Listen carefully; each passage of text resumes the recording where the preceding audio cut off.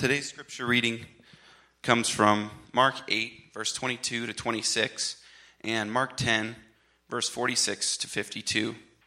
And they came to Bethesda, and some people brought to him a blind man, and begged him to touch him. And he took the blind man by the hand, and led him out of the village. And when he had spit on his eyes, and laid his hands on him, he said, "Do you see anything?" And he looked up and said, "I see people, but they look like trees walking." Then Jesus laid his hands on his eyes again, and he opened his eyes. His sight was restored, and he saw everything clearly. And he sent him home, saying, "Do not even enter the village."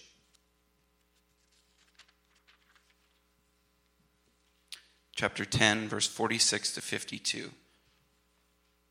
And they came to Jericho, and as he was leaving Jericho with his disciples and a great crowd, Bartimaeus, a blind beggar, the son of Timaeus, was sitting by the roadside. And when he heard that it was Jesus of Nazareth, he began to cry out and say, "Jesus, Son of David, have mercy on me." And many rebuked him, telling him to be silent. But he cried out all the more, "Son of David, have mercy on me." And Jesus stopped and said, "Call him." And they called the blind man, saying to him, "Take heart, get up, he is calling you." And throwing off his cloak, he sprang up and came to Jesus.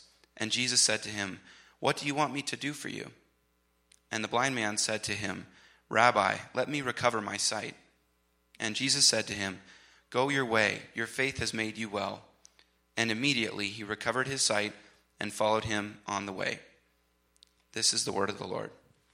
Thanks be to God. All right, good morning. We are working our way through a sermon series on the book of Mark. And for those of you who have been tracking along with us, we're making good progress. We're up through chapter 7 into chapter 8. And as we do this, as we kind of go through this book, we're about halfway through now, it's helpful to remind ourselves as we go why Mark wrote this book in the first place. I mean, we can sort of get caught in the trees and the details, and there's such great stories, but it's nice to zoom out every once in a while and remind ourselves, what's this whole thing about? Like, what's the whole book about? Mark's purpose, his heart. And there's a couple reasons. He wants us to have a historically reliable account of Jesus' life. I mean, this is one of the most impactful, important humans who ever lived. And Mark wants to lay out the facts. He wants to tell us what happened. So everything that we read here is true. I mean, these stories actually happened. As miraculous, as wild, as crazy as they seem sometimes, this is Mark recounting history, okay? But it's not just history.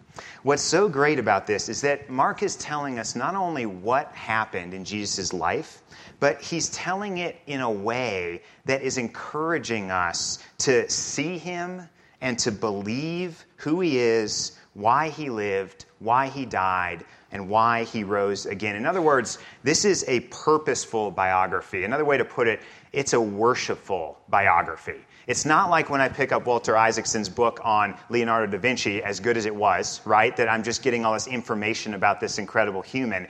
This is actually driving us from the facts to worship, okay? To consider how great and amazing Jesus really is. This is not just about information. It is that, but it's also about transformation.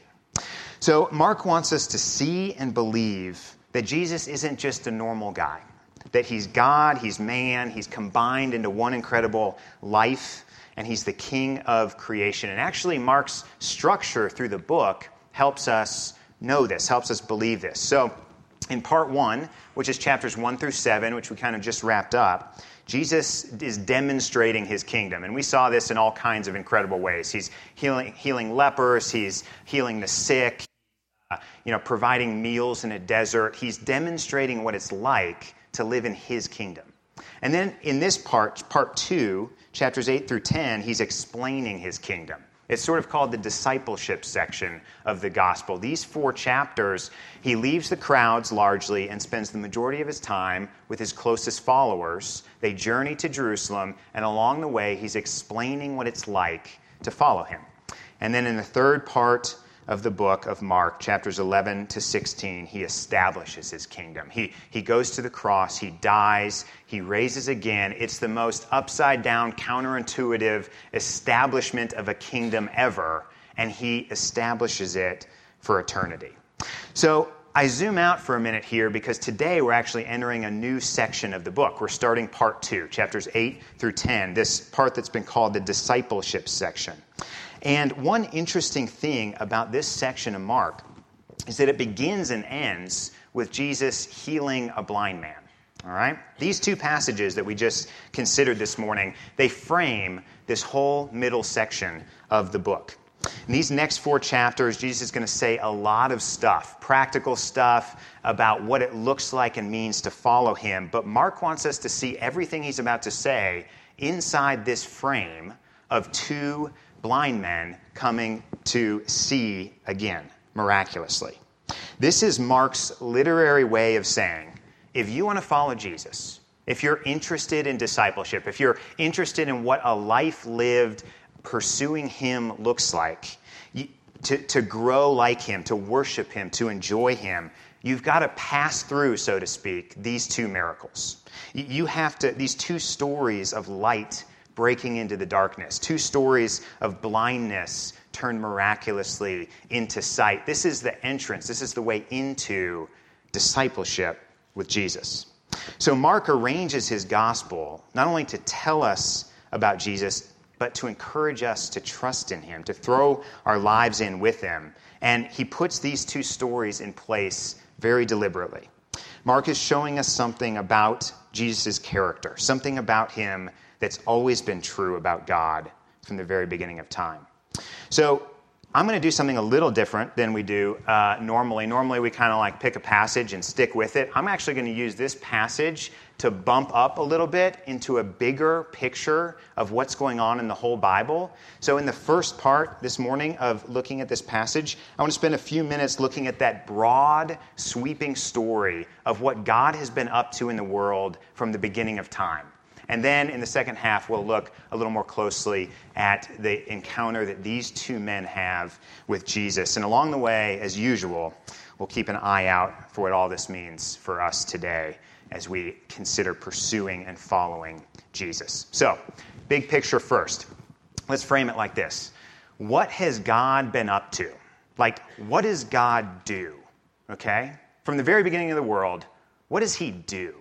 When God's at work, what does it look like? And what should we kind of have an eye out for when God is at work in this world? What has God been up to since the beginning of the world? Well, I want to propose to you that everything that God does can be summarized this way.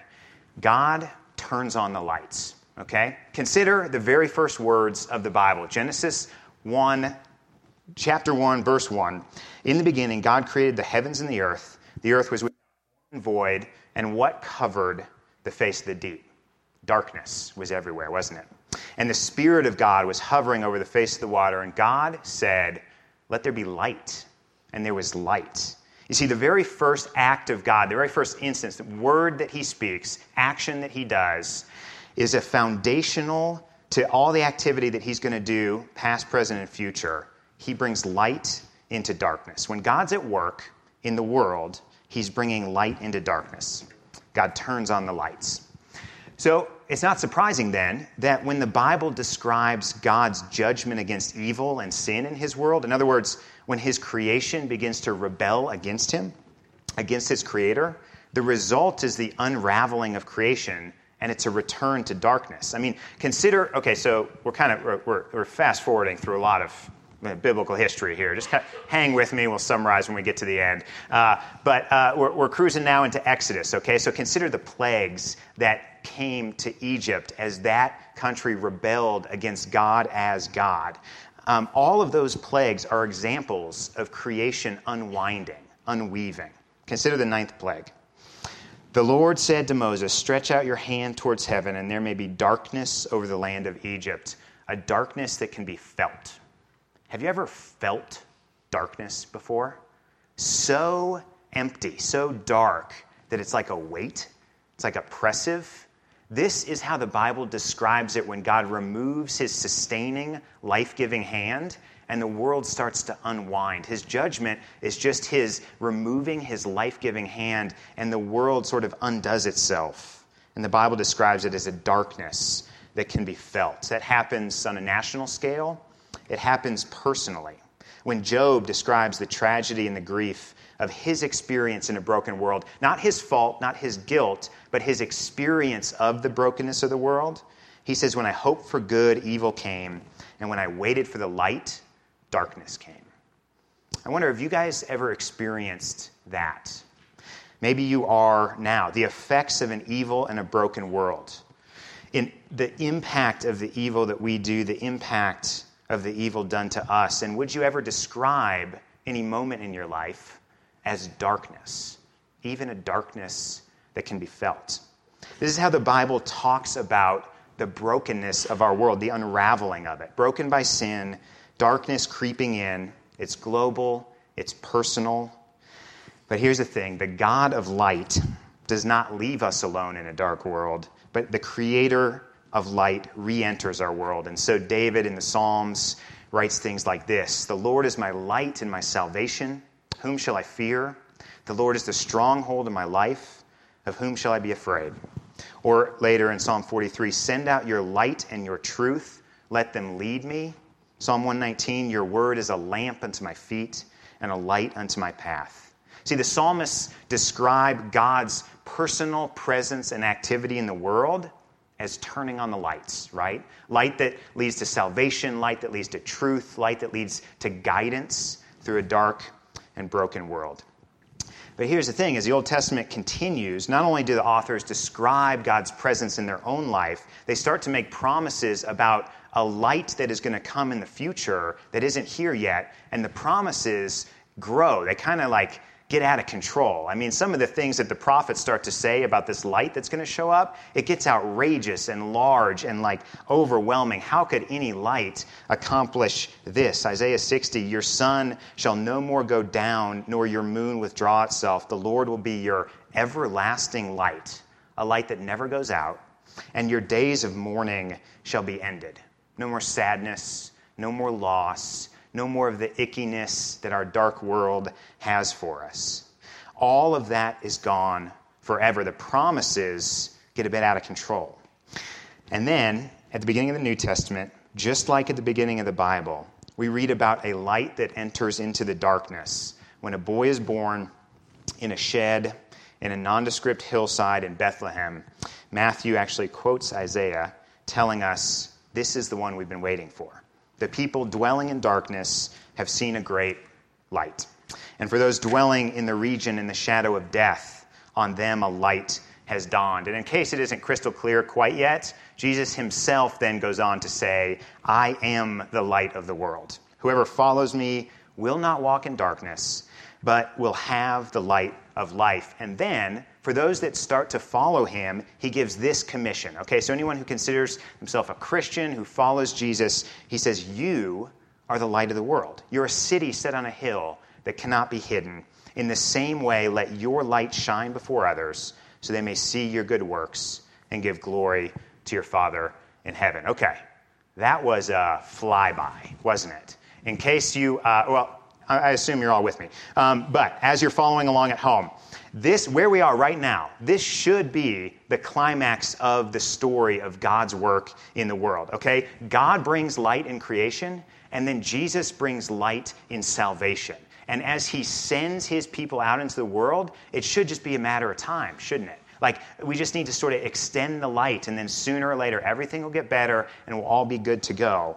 But then the strangest thing that could possibly happen happens in the Bible, in the story of God at work. We think we're at the climax of the story, and then what happens is the light himself, the one who spoke light into existence in the first place, gets snuffed out, doesn't he? See, Jesus is put on a cross as a common criminal, and we're told in Mark 15 that when the 6th hour had come, there was darkness over the whole land until the 9th hour. What is happening right there? The author of life, the author of light, it descended into darkness. The lights were turned off on the one who brings light into the world. Jesus enters the darkness and everything that represents in our world. The chaos, the sin, the evil, the hopelessness, the death, the blindness. Jesus fully experiences that unraveling of creation when God removes his sustaining, life-giving hand from his only Son. And he endures that ultimate darkness, that darkness that can be felt. Jesus hung there and endured the darkness. Okay, this is bracing, actually. If we hear it again, if we can hear it in a fresh way, this is bracing for a number of reasons. Let me just say two. The cross means that whatever darkness you have experienced or are experiencing or will experience in your life, you are not alone in that.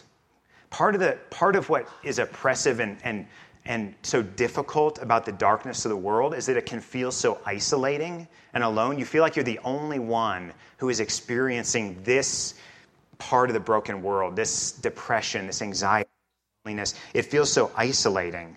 But as Jesus endured the darkness on the cross, what he is saying is, whatever darkness you will ever experience, I'm there with you. I have been there, and I know what it's like. You are never alone in your grief, in your temptation, in your fear, in your guilt.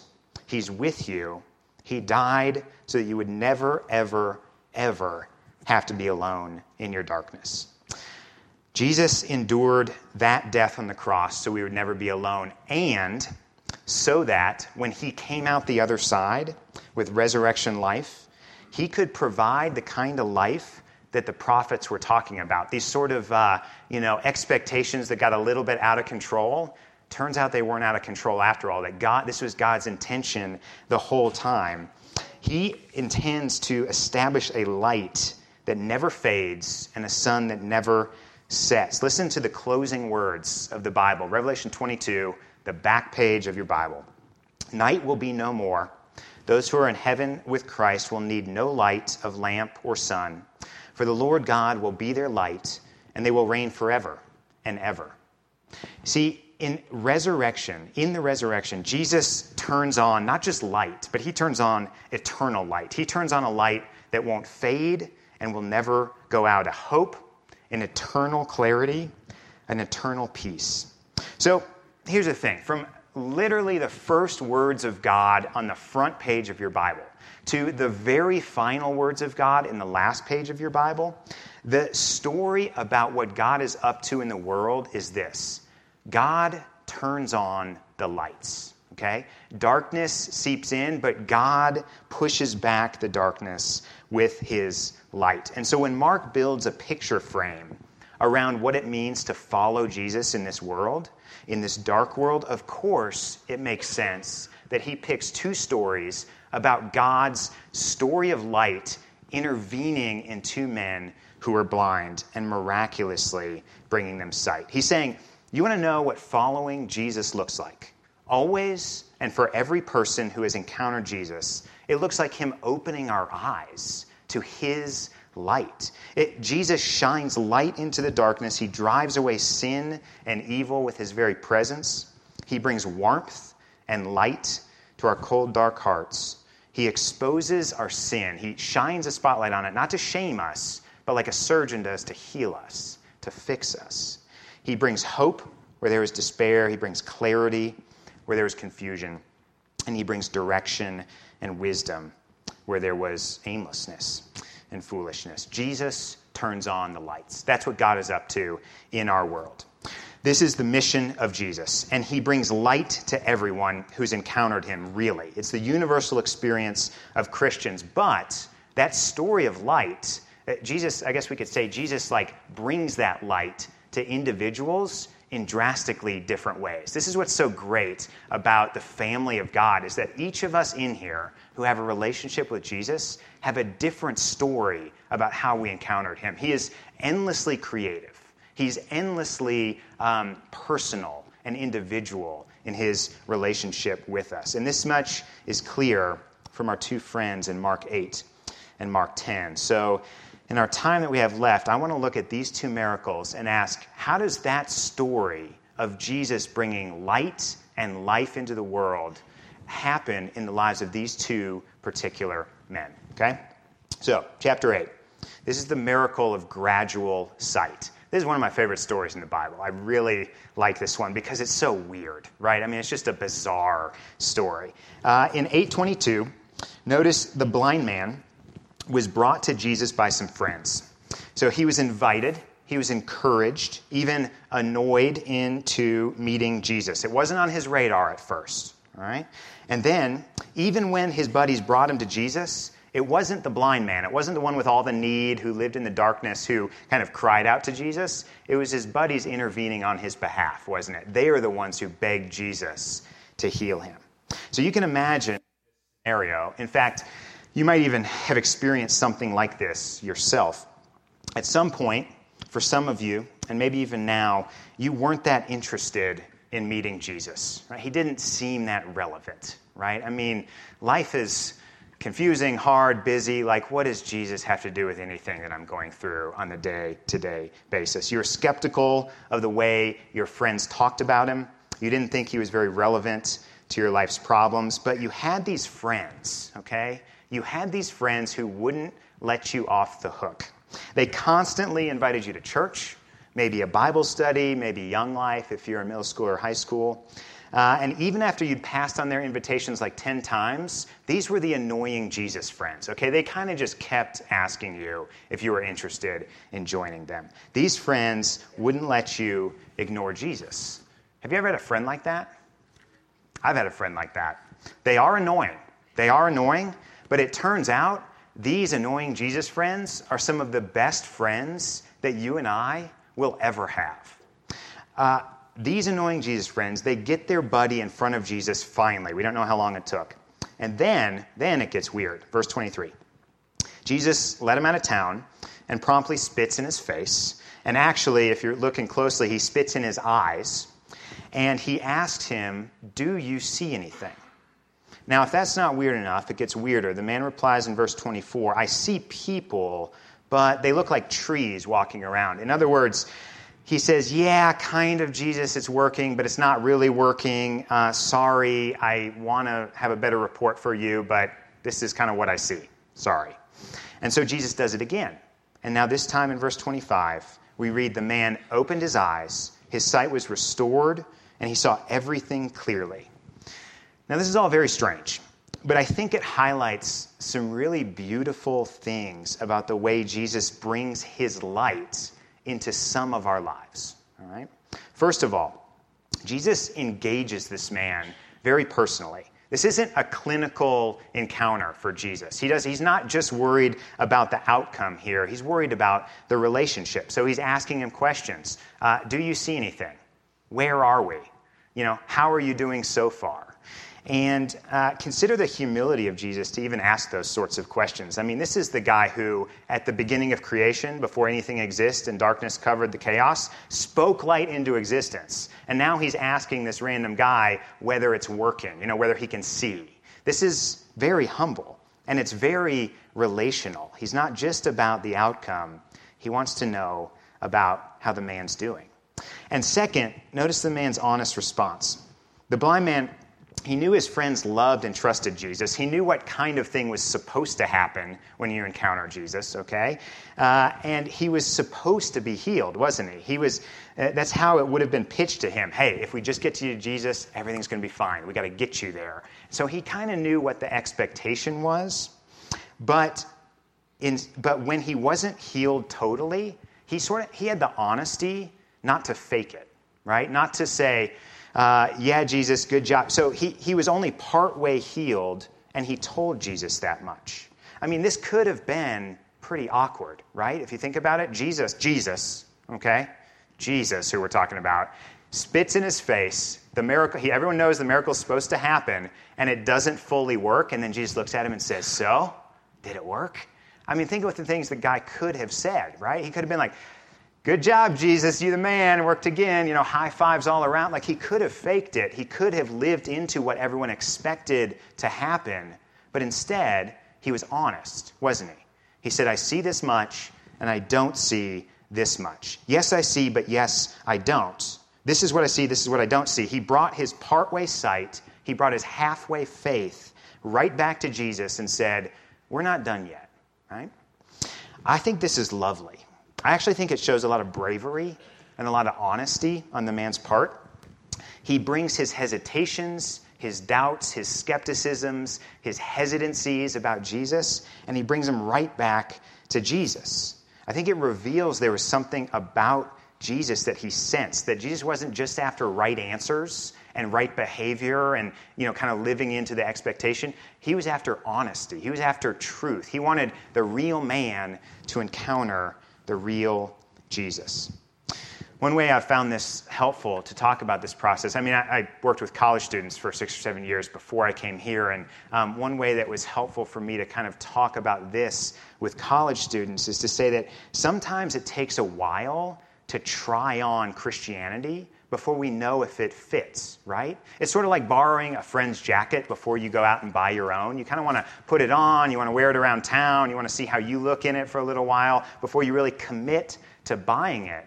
And then it turns out it fits great, you look great, and it was meant as a gift the whole time. You don't have to return it, you don't have to buy your own, it's yours to keep. Sometimes we need to try on Christianity for a while before we can feel at home in it. And Jesus, that's what Jesus is doing with this man. He wants to engage him. He wants a relationship with him and not just an outcome. And he gave him the space and opportunity to reply with honest answers. I would propose that this is exactly the sort of community and exactly the sort of church that we want Grace to be as well. We want you to be able to be in process with Christianity and with Jesus here. We don't demand that you believe a certain thing or that you live a certain way or that you sort of answer questions about religion and spirituality in a certain way that we might expect. There are no right answers, right? We're not fishing for certain things when we talk about spiritual life and faith. We want the real you to encounter the real Jesus. And if that means your real doubts and your real hesitancies and your real uncertainties, that's what we want here. We want this to be a place where there's space to process an encounter with Jesus. So if this is you, if you're kind of partway between, you're intrigued by Jesus, you see men, but they look like trees walking, okay? You're intrigued by Jesus, but you've got some questions too. This is exactly where we want you to be, okay? Come and hear about Jesus from his word. Strike up conversations with people over dinner, over coffee. The real you encountering the real Jesus, because that's where transformation happens, when we encounter the light of the world. This is one way Jesus enters our lives, slowly, over time, through fits and starts and doubts and realizations, and even annoying friends that keep inviting you to church when you've already turned them down 10 times, right? Another way, chapter 10, through immediate life-altering transformation. Here we see the same result, but a totally different pathway. Here you'll notice the blind man Bartimaeus, he was actively seeking Jesus on his own. Verse 47, Bartimaeus heard Jesus was walking by and began to cry out, Jesus, Son of David, have mercy on me. And here, instead of his friends helping him meet Jesus, the crowd told him to shut it before they shut it for him. They said, verse 48, many rebuked him, telling him to be silent, but he cried out all the more, Son of David, have mercy on me. And again, this might be closer to some of your experience. You know deep in your bones something is wrong. Okay, something's wrong with the world, and something is wrong with us. We don't see like we're supposed to. We don't live like we're supposed to. We have a sickness we can't shake. We could call it blindness, anxiety, guilt, shame, sin, an ickiness in the heart. Whatever it is, we're addicted, we're unhealthy, and we will jump at an opportunity to be healed, just like this man did. And when Jesus called this man over, the Bible says, throwing off his cloak, he sprang up and he came to Jesus. Again, maybe you can relate. Maybe this is part of your story. When you hear the announcement of the gospel that sinners are welcome, that the guilty and the shameful and the ugly are welcomed into a family where they are now clean and pure and forgiven and whole and lovely. And it's not our responsibility to wash up before we come over for dinner, but we are actually clean because of the invitation that's been extended to us. When your heart hears that news, you don't need to be convinced. You don't need to try it on. You don't need to talk it through for a long time. You don't need to address doubts and fears. You know that this was written for you. Maybe that was your experience. In your bones, you know Jesus said these things for you. And you spring up and you run and receive that gift. When Jesus asks, what do you want me to do for you? You already know. When Jesus asks, what do you want me to do for you? You already know. You say, Rabbi, teacher, friend, let me recover my sight. In other words, heal me, have mercy on me, and make me whole. And in verse 52, you go your way, your faith has made you well, and immediately he recovered his sight and followed Jesus along the way. Two stories, two men encountering the light of the world. The end result's the same, but the path to get there is so different. This is part of the beauty of Christianity. Everyone's story is unique. Everyone's encounter with Jesus is unique. And to kind of wrap up here, let me just say, I do think that Mark 8 transformation is the normal expectation for our modern secular world. I do think belief takes time. I do think transformation takes time. We have to try it on for a while, wrestle with it. And so let's give each other, give ourselves the availability to do that, and let's give each other the availability to do that. It might take a while for us to understand and really realize who it is we're encountering. But don't count out Mark 10 either, okay? Even in a secular world, even in a spiritually distracted valley like ours, God intervenes, okay? And he miraculously and instantly can bring health where there was unhealth and salvation where there was indifference. He can intervene in a life immediately and bring total health. I've seen both. Drastically different stories. Everyone's unique. God is infinitely creative.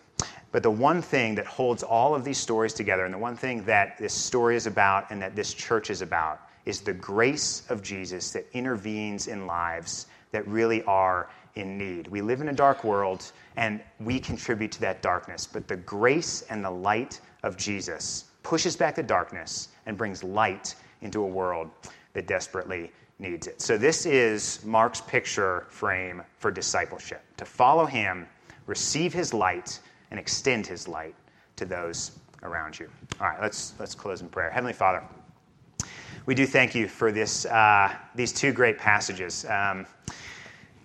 Miraculous interventions that look so different. And we pray that you would be at work in our lives in the same way. We pray that you would bring light where there's darkness. We pray that you'd bring clarity where there's confusion, hope where there's despair, and salvation where there is a broken relationship with you. We pray that you would unite us to one another and to you, and that light would be something that characterizes this church for years to come. We ask this in your name. Amen.